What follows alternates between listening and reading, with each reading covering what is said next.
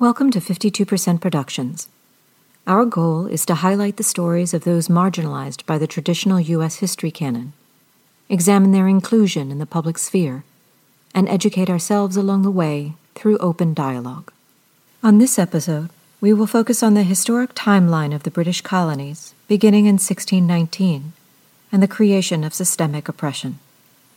Thanks for listening.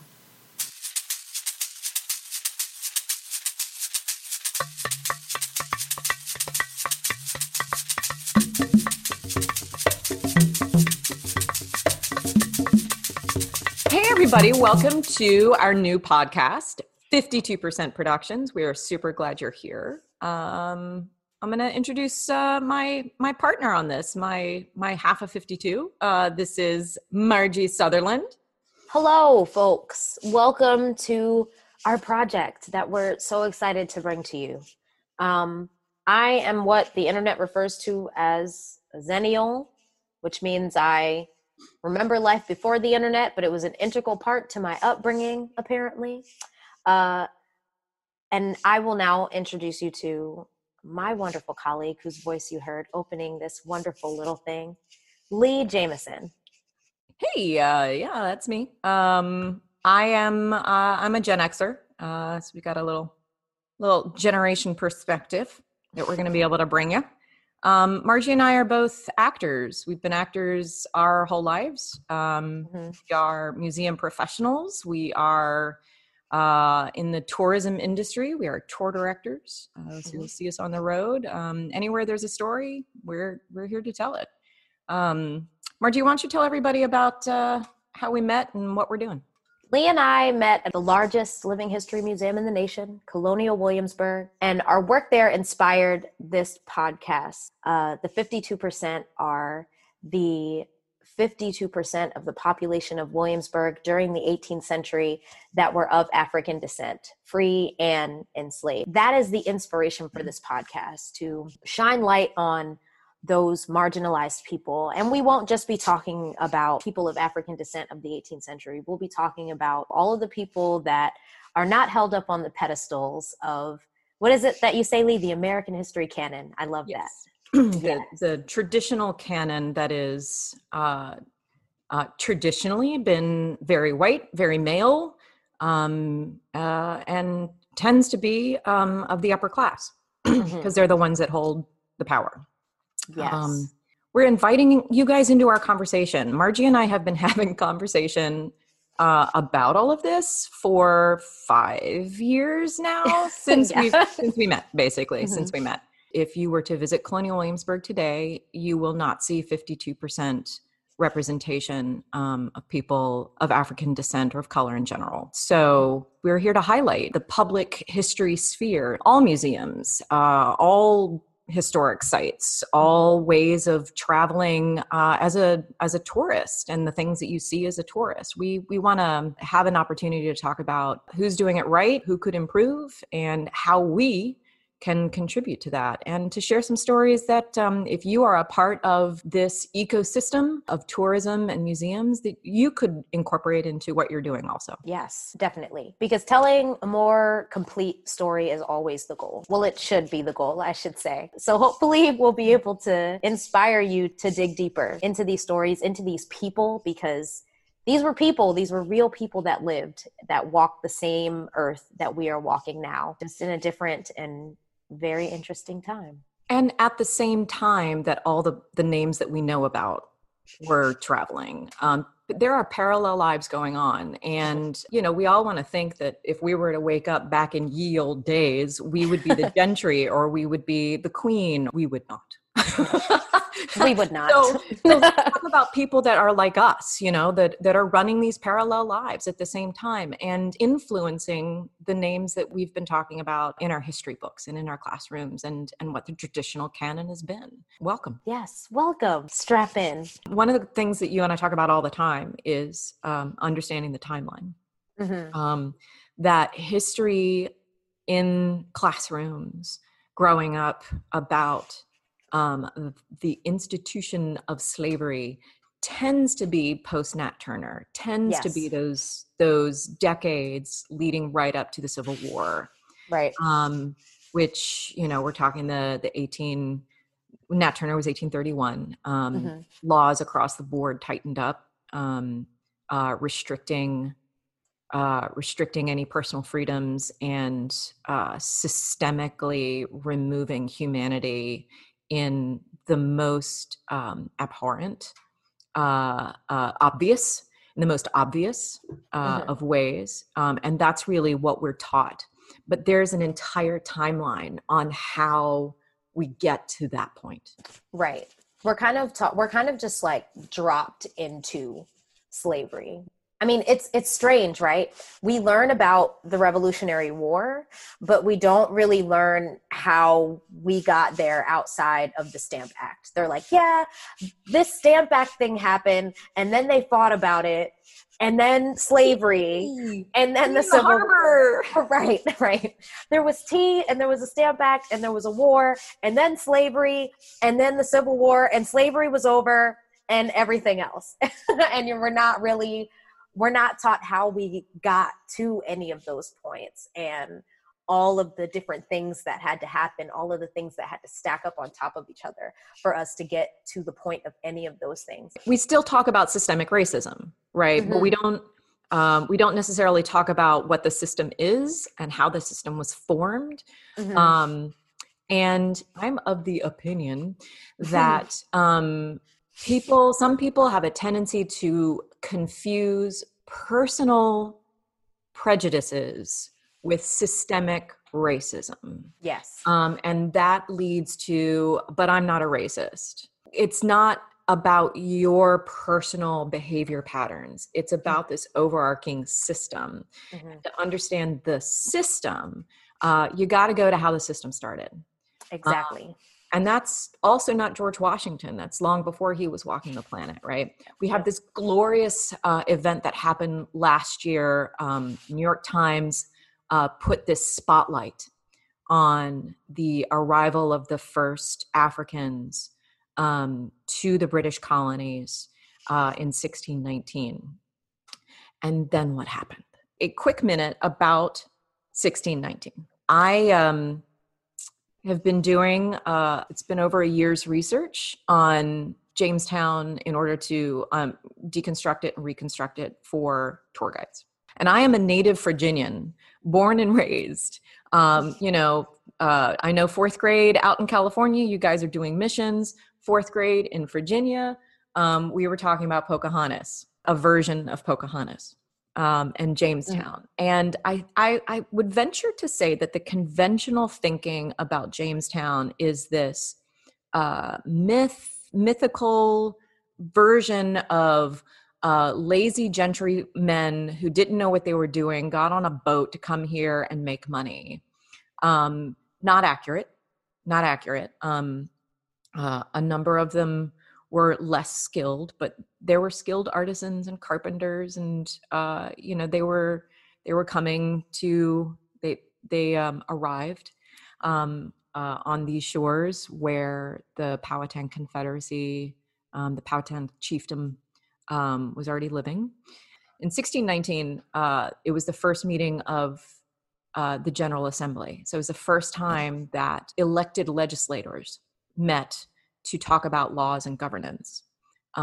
We still in Virginia refer to it as our General Assembly. That's our legacy. A couple of months later, two ships, which were not Dutch ships at pretty close time points, arrived in what is now the Hampton Roads area. John Rolfe, we all know John Rolfe, right? Because of Pocahontas. He's the tobacco planter that married her. She married him. He wrote that the White Lion, which was traveling under Dutch letters of marque, in other words, this permission for given by the Dutch government for pirates, essentially, to be making money for their investors. But it was a British ship owned by a guy named Samuel Argyle, who was, he was a pirate. I mean, let's I was going to say. The guy was a pirate on the White Lion, attacked a Portuguese ship. Now, the Portuguese had been involved in the stealing of African bodies to enslave them for their South American colonies for 100 years. Can we sidebar to the Pope really quick? Right. So the sidebar is this: the Pope wrote a papal bull, a papal order, permitting in 1454, permitting the Spanish and the Portuguese to enslave African people. I'll even read you a little quote from that Romanus Pontifex. It says, granted among other things, free and ample faculty to the aforesaid King Alfonso, that's Portugal, to invade, search out, capture, vanquish, and subdue all Saracens and pagans whatsoever, those are Africans, and other enemies of Christ wherever so placed, and the kingdoms, dukedoms, principalities, dominions, possessions, and all movable and immovable goods whatsoever held and possessed by them, and to reduce their persons to perpetual slavery. So jump ahead a little bit to 1619, and there's a Portuguese ship that is carrying human cargo down to Brazil, which is the primary Portuguese colony.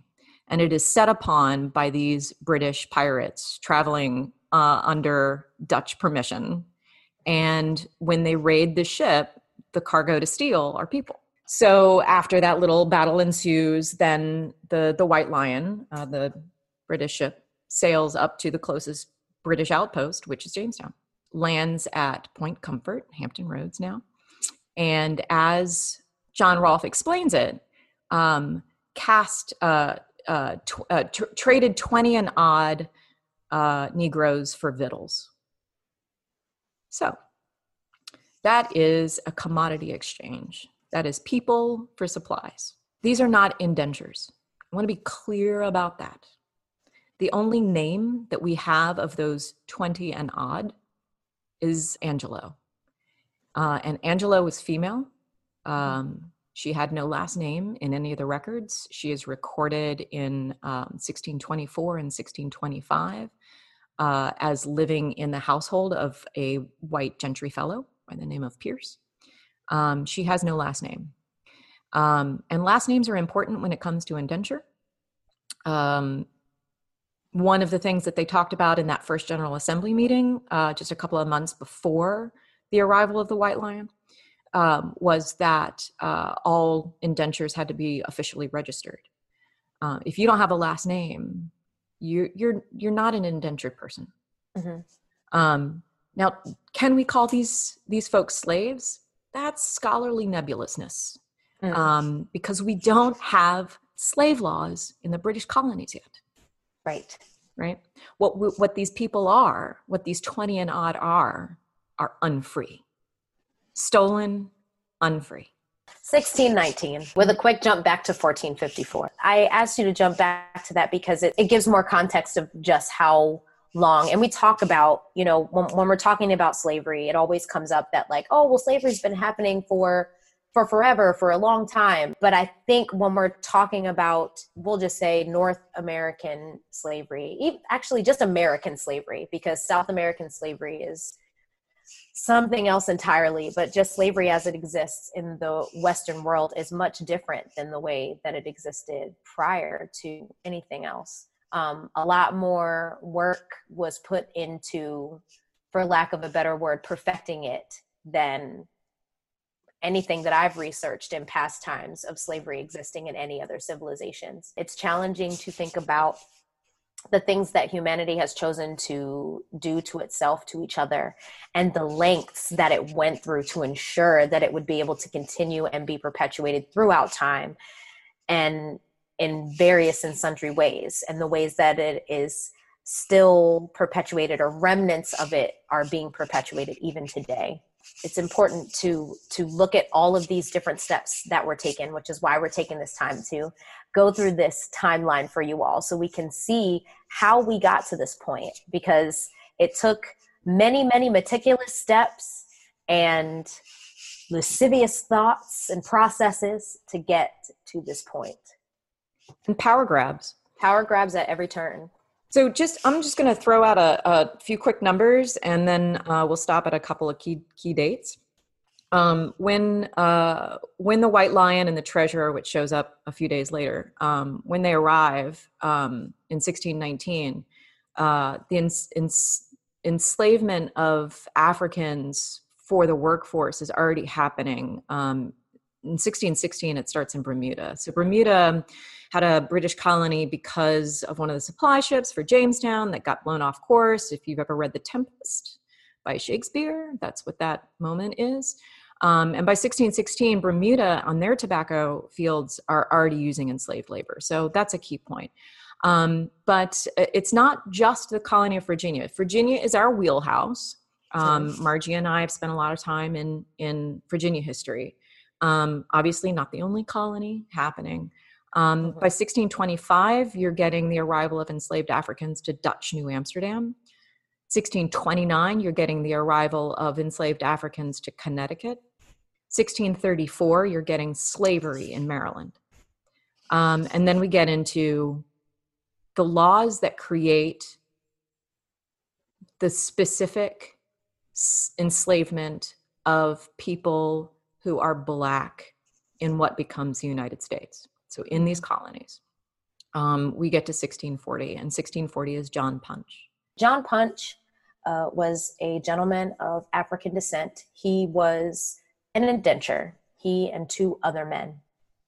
One man was a Dutchman, the other was a Scotsman. Let's sidebar just for a second and explain really briefly for everybody, what is an indenture? Yes. You brought this up earlier. You talked about how the other folks were not indentures. So yes, let's unpack that.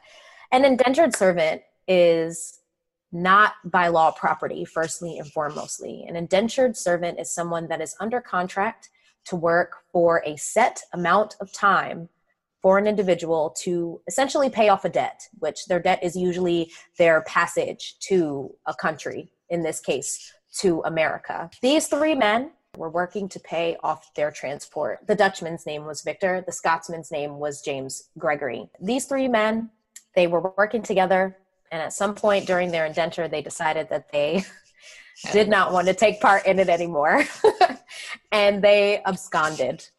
They ran away, and they were captured and set to trial. And what makes this case so important is what the outcome ended up being. The Dutchman and the Scotsman, a little bit of time was added to their indenture. So their contracts were extended. They had to work longer to pay off their debt, or essentially money was added to it that they had to then in turn pay off. John Punch was enslaved for the rest of his days. He was essentially made property. And it was because you could pick John Punch out of a crowd, out of these three men, these two white men, this one Black man. He could be picked out easily, which starts to set this precedent of, you two, yes, you are indentured, but you are not like this person that is here. This person can be separated from you two. So they had established this sense of camaraderie. They obviously, because they chose to run away together, they were all in the same circumstance. But once they were captured, this interesting way of splitting them up was created, with John Punch being set to serve for the rest of his natural life. As it is written in the article.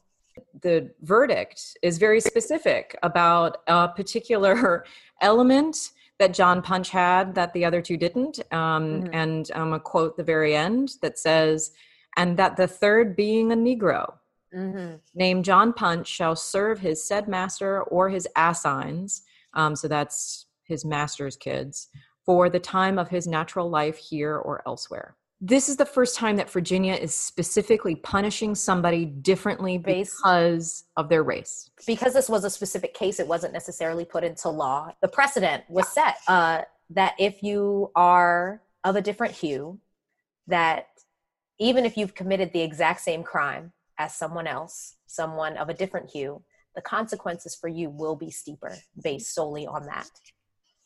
And that's 1640. 1641, Massachusetts officially legalizes slavery, and they are the first colony to expressly do so. And they include Africans and they include the indigenous. They include the Native Americans of the area. By 1642, Virginia has a Fugitive Slave Act. So piggybacking off of John Punch, right? Mm-hmm. John Punch sets that precedent, and then the law is created. 1643, Virginia instructs that Black women are considered tithable for tax measures. White females and servants and indentures are not. So that's a dehumanization, right? That's putting Mm-hmm. Black women specifically in the same sort of class as livestock is going to be. Mm-hmm. 1650, I'm getting to the big one. 1652, Rhode Island technically establishes the first law of gradual emancipation. However, it's not really enforced. And it ends up superseded by a 1703 law that basically changes stuff. By just side note on that, by 1750, Rhode Island has the highest percentage of people in bondage in New England. But 1662 changes everything. 1662 brings on a law that states that the condition of the child is that of the mother, bond or free. And this comes about because of a woman by the name of Elizabeth Key. Elizabeth Key was the product of an interracial relationship. Her father was a white man. Her mother was an enslaved woman. She was married to a man who was a lawyer, a free white man, and he assisted in her case. They were able to win. She was able to live as a free woman based on the fact that her father was a free white man. The other tightening, restricting of humanity, removal of humanity that comes from Elizabeth Key is the Christianity, the baptism. Oh, the baptism. Yes, yes. So that's 1667, Virginia. Prior to 1667, Africans and indigenous could claim Christianity as a reason for freedom, for societal status. And in 1667, Virginia removes that. The 1662 law that states that the condition of the child is that of the mother, bond or free, was brought about by her case. Instead of your status in life being established by your father, which was traditionally how it was established in English law for centuries at that point, it was switched to be that now the condition of the child was that of the mother, establishing that enslaved women would have enslaved children. Free women would have free children, which created a drastically increasing slave population. Do you know at what point the 1662 condition of the mother is overturned? I don't. Is it ever? Is it technically ever? The 14th Amendment. Oh, wow. The 14th Amendment. That's what changes this. If you think about contemporary conversations about immigration and like the DACA, those who are born here from undocumented immigrants who are protected by the 14th Amendment. The 14th Amendment is what overturns the 1662 law. So 1662 it changes everything. It's why when Thomas Jefferson had children with his enslaved woman, Sally Hemings, the children from that relationship, they were enslaved because of that 1662 law. It changed everything. Hey family, help us continue to bring you content. If you're loving what you hear, we'd love to have you show some of that love. Buy us a cup of coffee. Smash that donate button on our website. Better yet, buy these 20 seconds for your own ad time. Thanks. We do want to close all of our episodes with the lifting up of a voice. At 52%, we want to make sure that those 52% of Williamsburg are remembered. So we're going to have our little Ashe corner where we raise up a life that was lived. I am lifting up today a young woman that I portrayed while working at Colonial Williamsburg. Her name was Celia, and Celia was one of the 19 people enslaved to the Raleigh Tavern. by during the time that I was portraying her, she was owned by Mr. James Southall or Southall, depending on how you choose to pronounce it. But Celia was the daughter of Flora, who was the cook at the Raleigh Tavern. And in my mind, I like to imagine that Flora and whoever owned the Raleigh Tavern during the many years that she was there, because she was there throughout many owners, that there was a rapport that she had being the cook of the Raleigh, that there was sort of an understanding that her children, specifically her daughter Celia, would not ever be removed from her, because people were bought and sold and traded and hired out from the Raleigh Tavern frequently. But from what I can tell, Celia was one of the few people that were constantly there. But working and living at a tavern in the 18th century sounds equal parts exciting and dangerous. There's all sorts of travelers that are coming in from all sorts of places. And as an enslaved woman, there are a lot of variables in being around strange men that consider you to be property. So I think about Celia and I think about her experiences, and I worry even now for her, even though she's been gone for many, many years now. I worry for what her adolescence was like and what her teenage years were like. And I lift her up. I lift her up in my mind as someone of great strength and resilience for being able to survive all of that in whatever way that she was able to. And commend Flora for being able to keep her under her wing and keep her safe in whatever ways that she could. But Ashe Celia for enduring and living in a extremely tumultuous environment, but still being able to live in my heart and my mind. I'm going to lift up John Hope today. John Hope was an African who arrived on a slave ship to Yorktown, Virginia, in the 1740s. And he was purchased by a tavern keeper there and was named by the tavern keeper Caesar. And Caesar was trained in barbering. And so he had a trade that it was kind of an offering at the tavern as a perk, that you have a man there trained to barber you, to shave your face. And I think about that moment where you have an enslaved man with a razor to the neck of a traveler, probably a little bit of a higher station, who's able to travel and stay at a tavern and pay for barbering skills on site. So Caesar became known as Caesar Barber, the famous barber of York, Barber Caesar. He would have had quite a position of trust to be an enslaved man with a razor at a white man's throat. By 1779, he is purchased by a fellow named Dr. George Riddle, who is a doctor who is living in Williamsburg. And when Riddle dies in 1779, his widow, Susanna, petitions the General Assembly for Caesar's manumission, for his freedom. And that petition is supported with 32 local names, and Caesar is freed. And he takes his name and he names himself John Hope.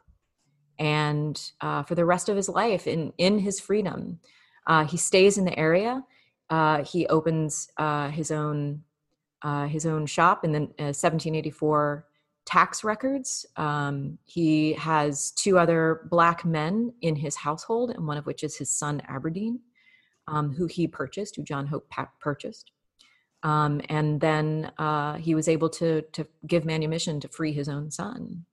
By the late 1780s, he's moved to Richmond.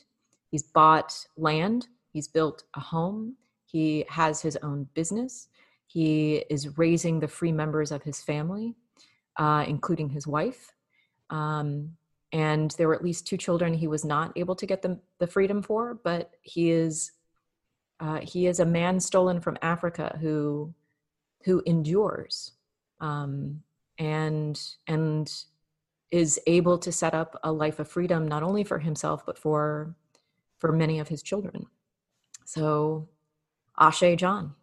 Ashe John. Ashe Celia. Ashe. Well, thanks for tuning in to our premiere debut episode of 52% Production. We've got a lot of stuff in the works. We've got some great episodes that are coming up. We're talking about language. We're talking about the historic sites that are getting it right. We're going to be talking about indigenous cultures, and we'll talk about tourism, and if you're a tour guide, tour director listening, how you can incorporate stories naturally into what you're doing. Thanks for joining us for our podcast adventures this week. Tune in for our next episode, where we will be discussing the continuation of the historic timeline. Be sure to subscribe to our mailing list so we can keep you in the loop. And if you have a voice from our past you'd like us to highlight, be sure to let us know. www.52percentproductions.com. That's the numbers 52percentproductions.com.